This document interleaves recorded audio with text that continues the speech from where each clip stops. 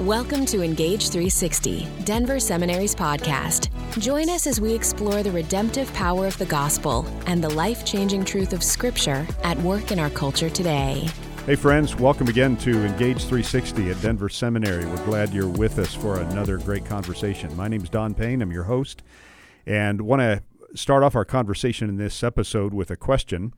What would you say is at the irreducible core of Christian ministry, something without which a ministry is not actually Christian?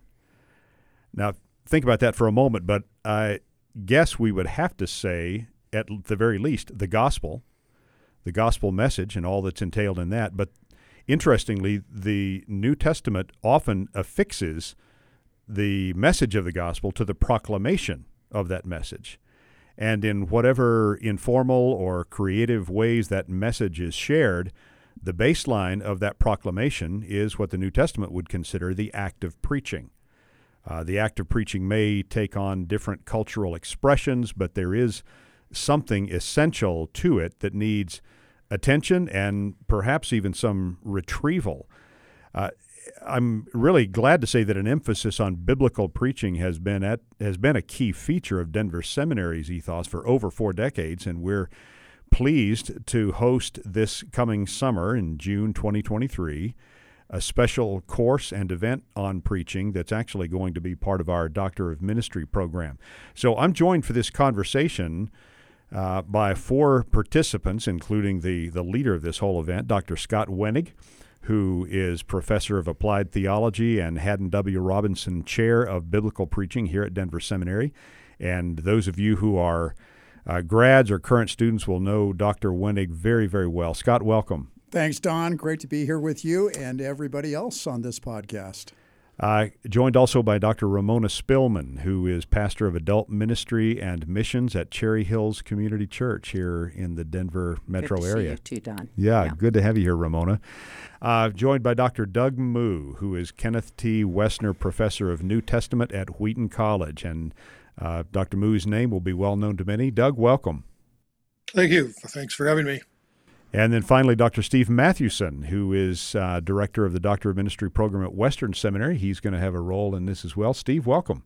Thanks so much for having me. Steve is brother to our own beloved Dr. Dave Mathewson.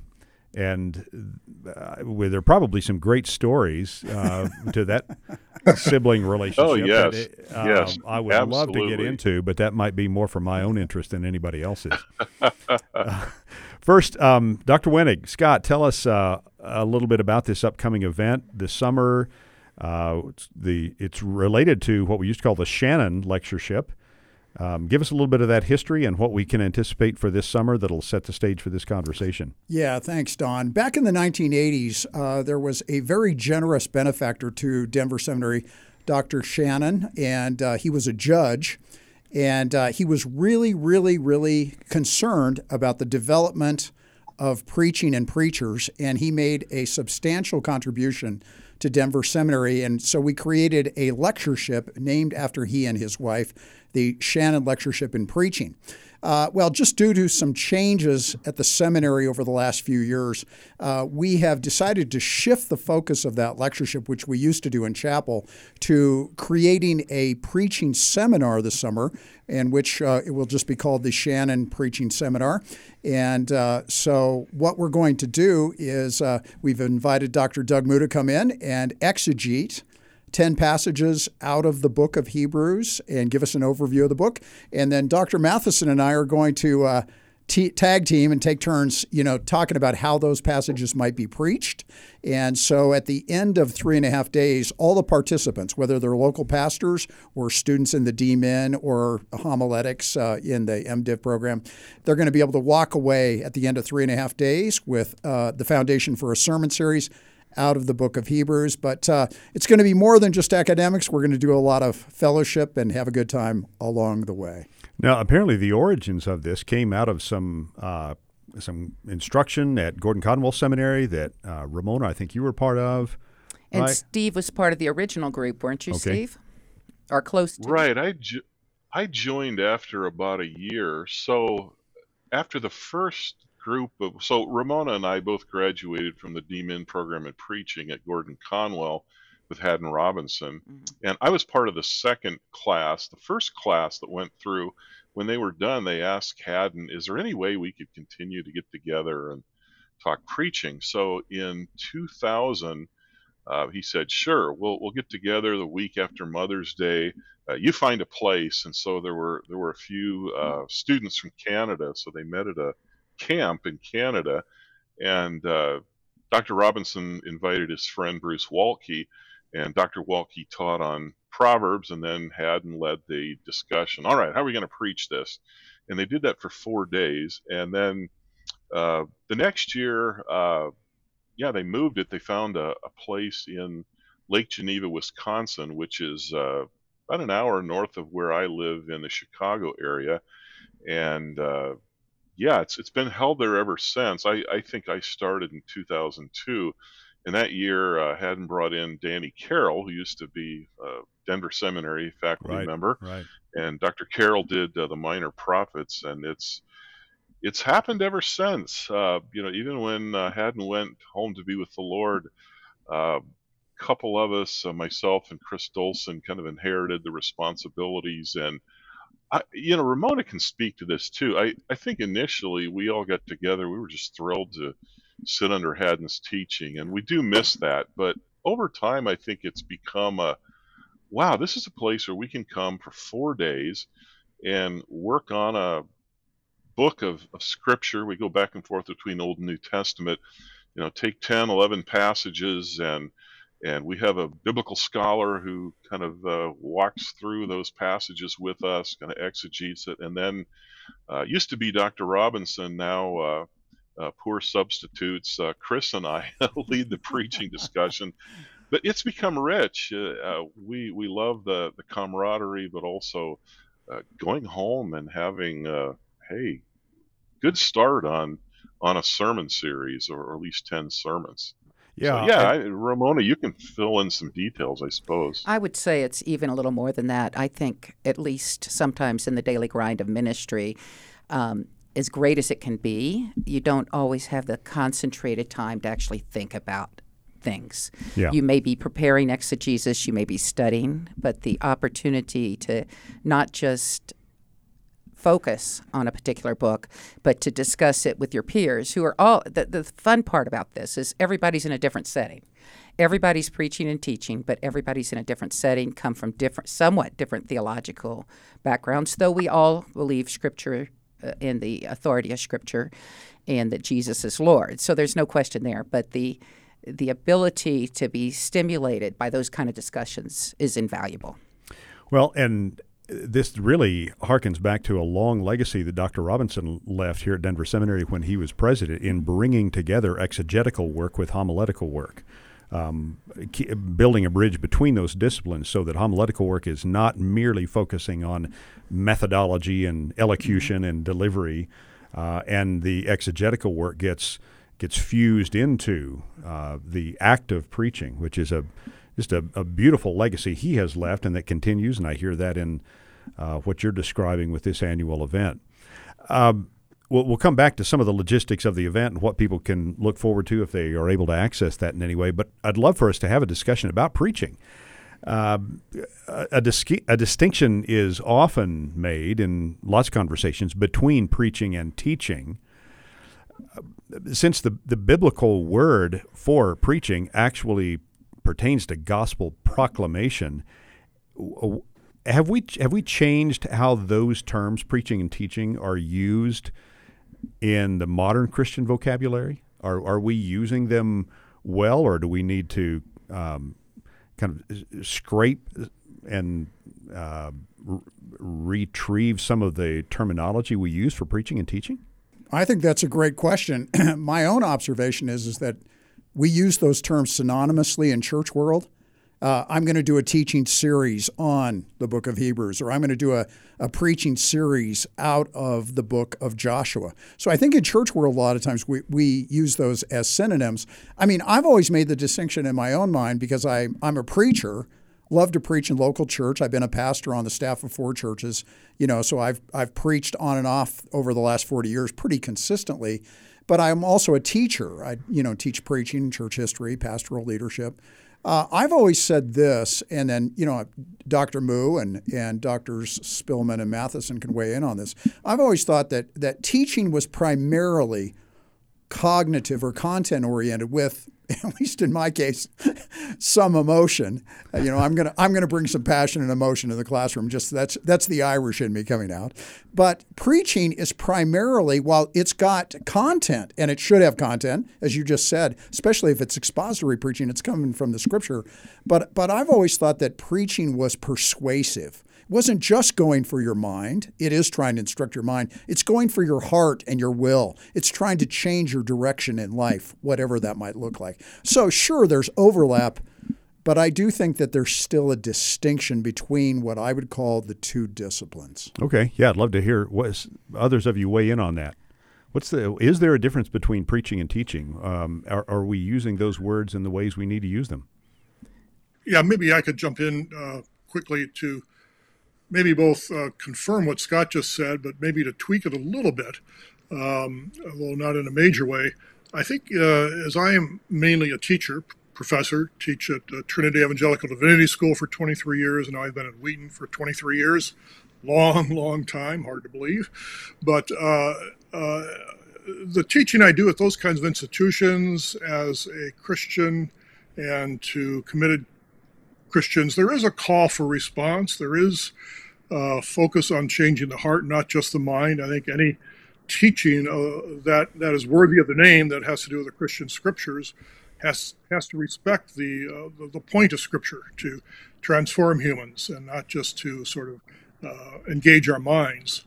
To me, a key difference between teaching and preaching is that preaching is a bit more formal. And particularly, teaching is often dialogical, at least the way I teach. I like to teach in constant interaction with my students, back and forth in dialogue, which is different than what we do in preaching.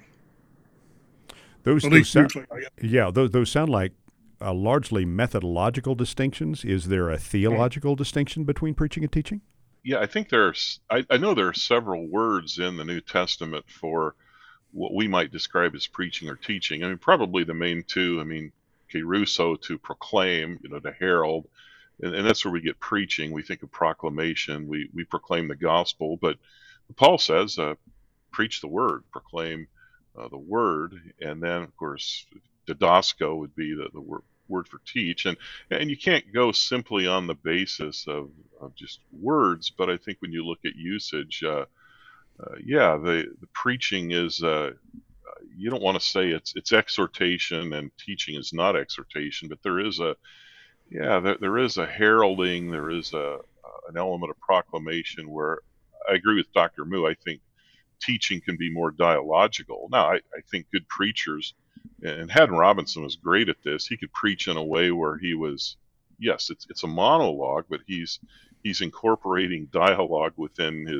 his monologue. But I do think, teaching can tend to be more dialogical. I don't know if that answers the question. Is there a theological distinction? But I think you could, looking at New Testament, not just the words, but the words used in their context, I think you can see some shades of difference between the 2.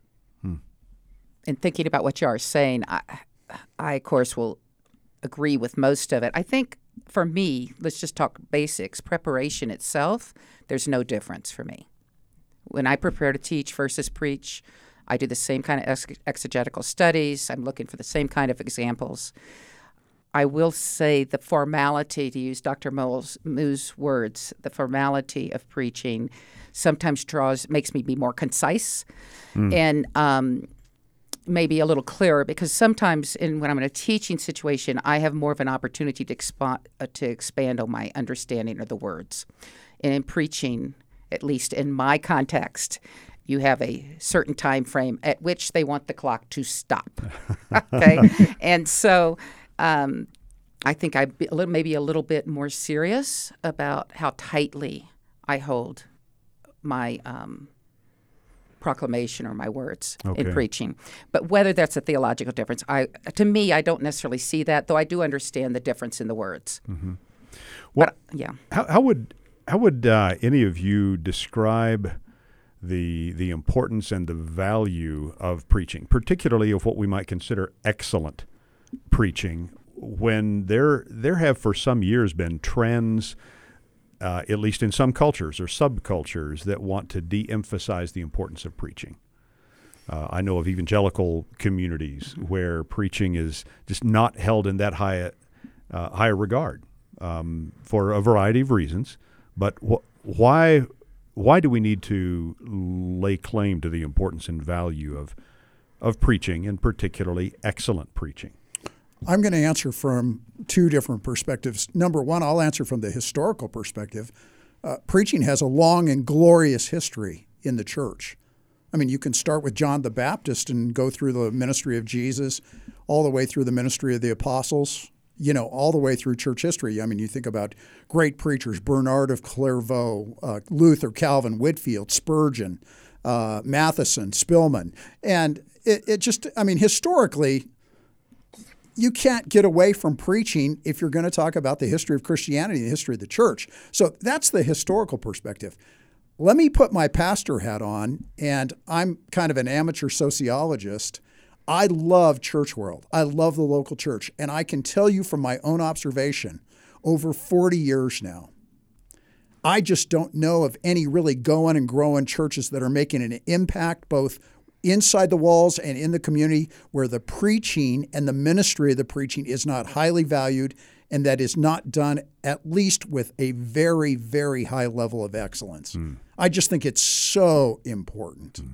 Within our church, one thing I am conscious of when you preach is, even though in any setting in our church, you probably have unbelievers, when you preach, you can assume there's a large proportion of the congregation that may be first-timers. So to me, it's important, the preaching and the development of the craft and the gifts is critical, because you don't know if that will be the one opportunity one has to actually communicate the truth of the gospel so that someone can get it in their own world. When I teach, I usually know better my audience, and so therefore I can hone it any way I want. When I preach, I'm aware that I know the people who come to my church, but I also know there's a lot of people there coming from whole different worldviews. And so, which really speaks to that proclamational the proclamation. character So without preaching, the proclamation character, that would not happen. Yeah. And then sometimes your verbiage. Now, maybe I don't know of your guys' setting, but in mine, I do use different words. I will even say things like, I would never say Spurgeon or even Tim Keller or even Haddon Robinson's name without saying some preacher dude or a guy in New York City, because I know in my audience there are people who may really like the quote, but they don't know who it is. I think Steve, we Doug? Yeah. have this. Yeah, I think we have this moment in our culture where some in the evangelical community have wondered, well, does preaching really translate in this late modern world in which we live? And yet, when you look around, there are still presidential addresses. There are still TED Talks. There's actually a lot of if you want to call it a kind of monologue. I agree that as one who loves preaching, and I'm where Scott is. I'm absolutely convinced it's critical for the growth of a church. I agree that it's not everything, and maybe some of the pushback comes when churches or church leaders give the impression that if all you do is preach the word, everything else will fall into place. And there certainly has to be one-on-one discipleship, and there needs to be opportunities for dialogue. So yes, preaching's not everything, but I think it is foundational. And maybe it goes back to being at that formal, a little bit more formal, even though your style might be more conversational or a bit less formal. I think there is something powerful when a preacher opens up the Word of God and proclaims it, and that Word has the authority. So I don't think it's at all obsolete. I think if we're careful, we can do it in a way that connects with with the contemporary cultures in which we serve. Talk about, if you would, talk about some trends that you see in preaching that you think need attention, either by way of correcting those trends or emphasizing and reinforcing those trends. I still see, I'm surprised sometimes how many, when it comes to sermon structure, that in our culture, we love bullet point lists. Give me a list. And I think a lot of preaching that I hear is, take the text and press it into a bullet point list, 5 principles about this, 4, keys to whatever. And that doesn't damn your preaching or necessarily distort the message. But I think there's something to, preaching a Bible-shaped word in a Bible-shaped way, and even using the strategy of the biblical writer.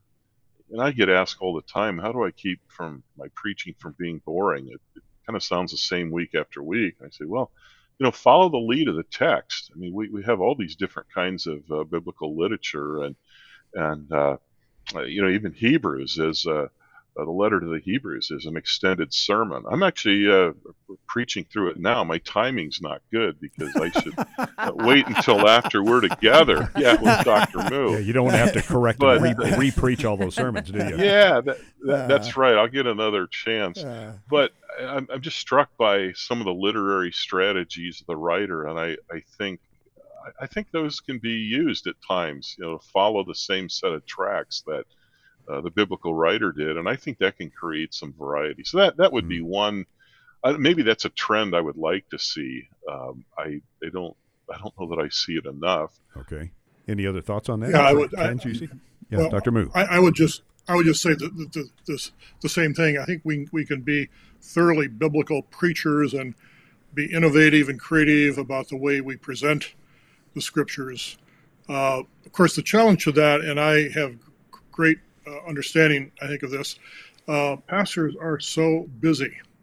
It is easier to kind of work with a template that you just pour the text into week after week, because that's a time saver to some degree. To do creative, innovative structuring and so forth, that can take more time. And so part of this gets back to churches being willing to support pastors on staff to give them the time to preach well. And I think that's something that congregations, elders, church boards, whatever we call them, need to get behind a little bit more than they have sometimes.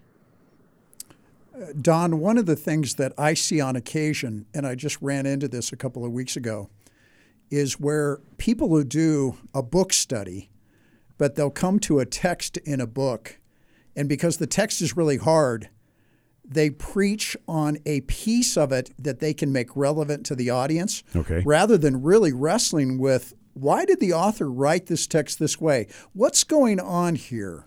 What's the author's flow of thought? What's the author's intent? Because that's going to take a lot more time, a lot more energy, a lot more thought.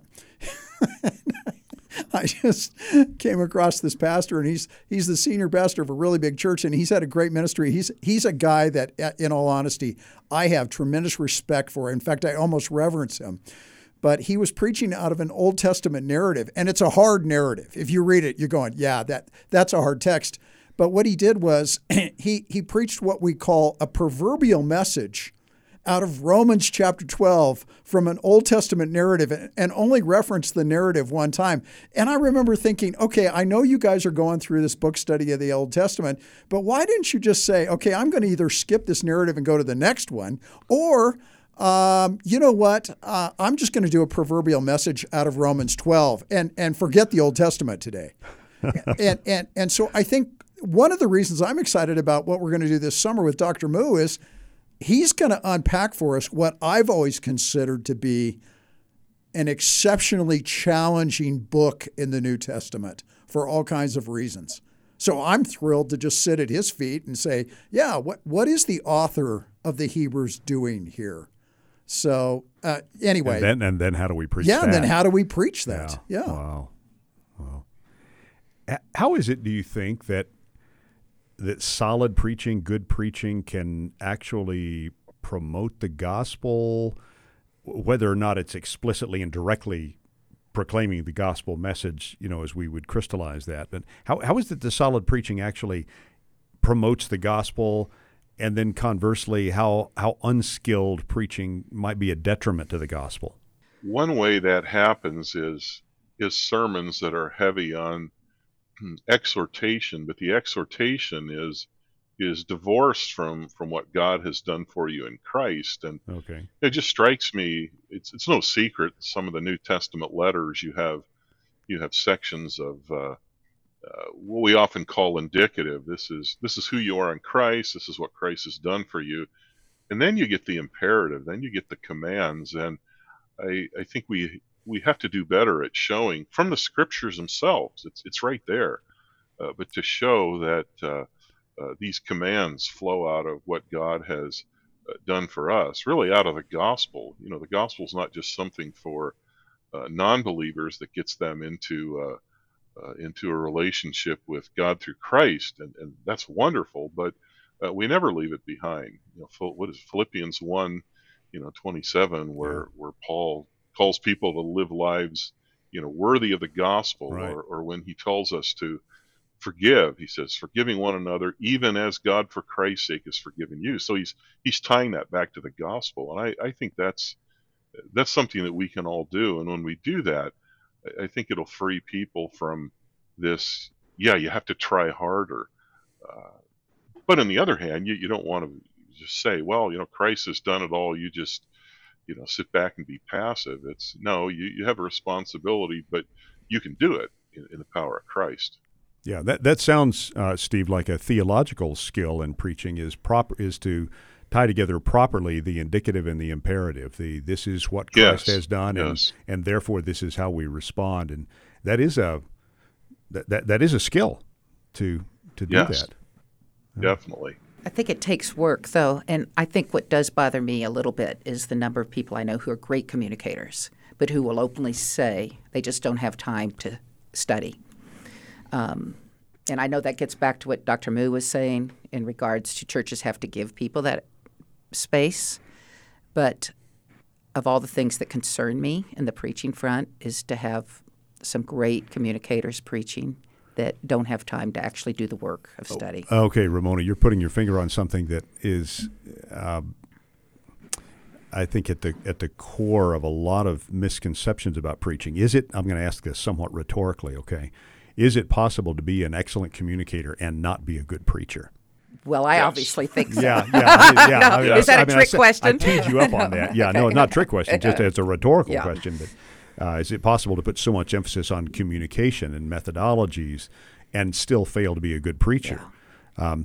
Now, maybe a more difficult question is it possible to be a good preacher without being a good communicator? I don't think so. Yeah, I don't think so either. I think you have to lean into merging those two together. Okay. Yeah. Okay. Okay. You could be a good writer and not be a good preacher. Yeah, clearly. I think we lots of anecdotal evidence to that point. No, right. And you can be a good preacher and not a good writer. That's true. Plenty of anecdotal evidence on that as well. Yes. What are some ways that each of you might suggest for anybody who is preaching or wants to preach better? How do they enhance and improve their preaching skills? That's easy. Come to the Shannon preaching seminar. Well, there you have it. Set you up for that. I'm serious about that. It's it has just boosted my preaching, because one thing it does, as we've identified, time is difficult. And just to have that extended time where you're thinking deeply about a book or a section of scripture, and it's not like you go home with 10 messages that are ready to heat and serve, but you go home with a grist for you've thought deeply about not only the exegesis, but how do you communicate this? And so you've got a running start. Plus, you're in dialogue with other women and men who are preaching on a regular basis, and you pick up ideas, and so I'd say become part of a community of preachers, and this is one way that you can do it. Dr. Moo. My experience in the seminar, I've done 2 of these seminars and had the privilege of working with pastors there. And as is often the case in my experience in these kinds of things, I'd like to think that I'm, hot stuff, that I'm giving people really good material, and maybe the material I'm giving is adequate. But I consistently find the most important part of that week is the interaction among the pastors who are there. I think the pastorate can be a pretty lonely place. And for the opportunity to get pastors from various backgrounds and contexts together over 4 days and really think together about the Word, hear different ideas from other folks, it just is a very encouraging time, I think, for the pastors who are there, and a stimulating time in terms of revisioning what preaching could and should be and picking up ideas from others. Ramona, Scott, your top keys on improving preaching skills? Well, I was a little less direct. I was going to say reading. I mean, I think it won't help your delivery, but if you only have the same old information you had when you graduated from seminary or whatever it may be, it's going to be tough to come up with illustrations and or application and or even understand what the latest developments in research is. But as far as a seminar like the one that y'all are going to host here, the Shannon Lectureship thing,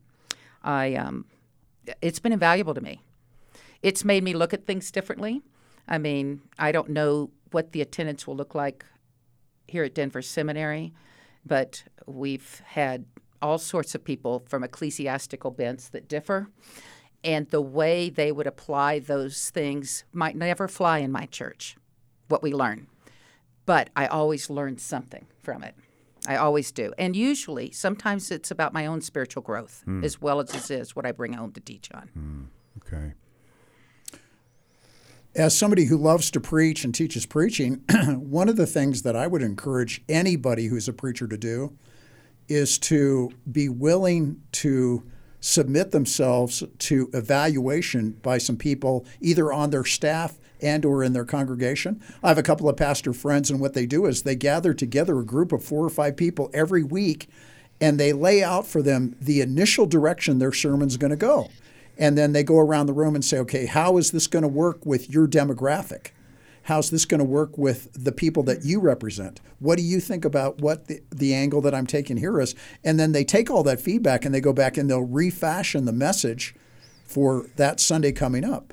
Years ago, this is when I was at a church, on staff at a church out in Littleton, and I think I got this idea from Ramona or Steve or Haddon or somebody, but I had people that I asked to evaluate my sermons. And they were people that I knew liked me, but would be honest with me. And it was interesting. I've shared this in my preaching classes. My most effective critic was a young woman who was in junior high, and she'd come up and say, that worked, or that illustration didn't work.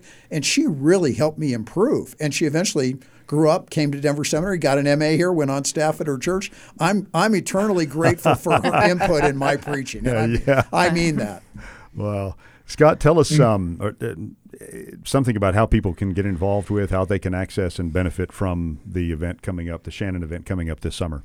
Yeah, there's a link on the Denver Seminary website related to future events, and you can just go there and look at that link. I think you have to scroll down on coming events, and you'll find the link to the Shannon Lectureship. It's $150, which I'll quote my best friend, who is my wife, and she said, man, given that you have Doug Moo and Steve Mathewson helping you out, Scott, she said, that is a deal. That is a deal. And I think she's absolutely right. $150 for 3.5 days. And as Ramona has said, as Dr. Moo said, as Steve said, we're going to have a really good time. So you can go on there. There's a QR code, I think, on there, and it just will help you register. We'd love to have anybody and everybody who's interested come join us. Yeah, great.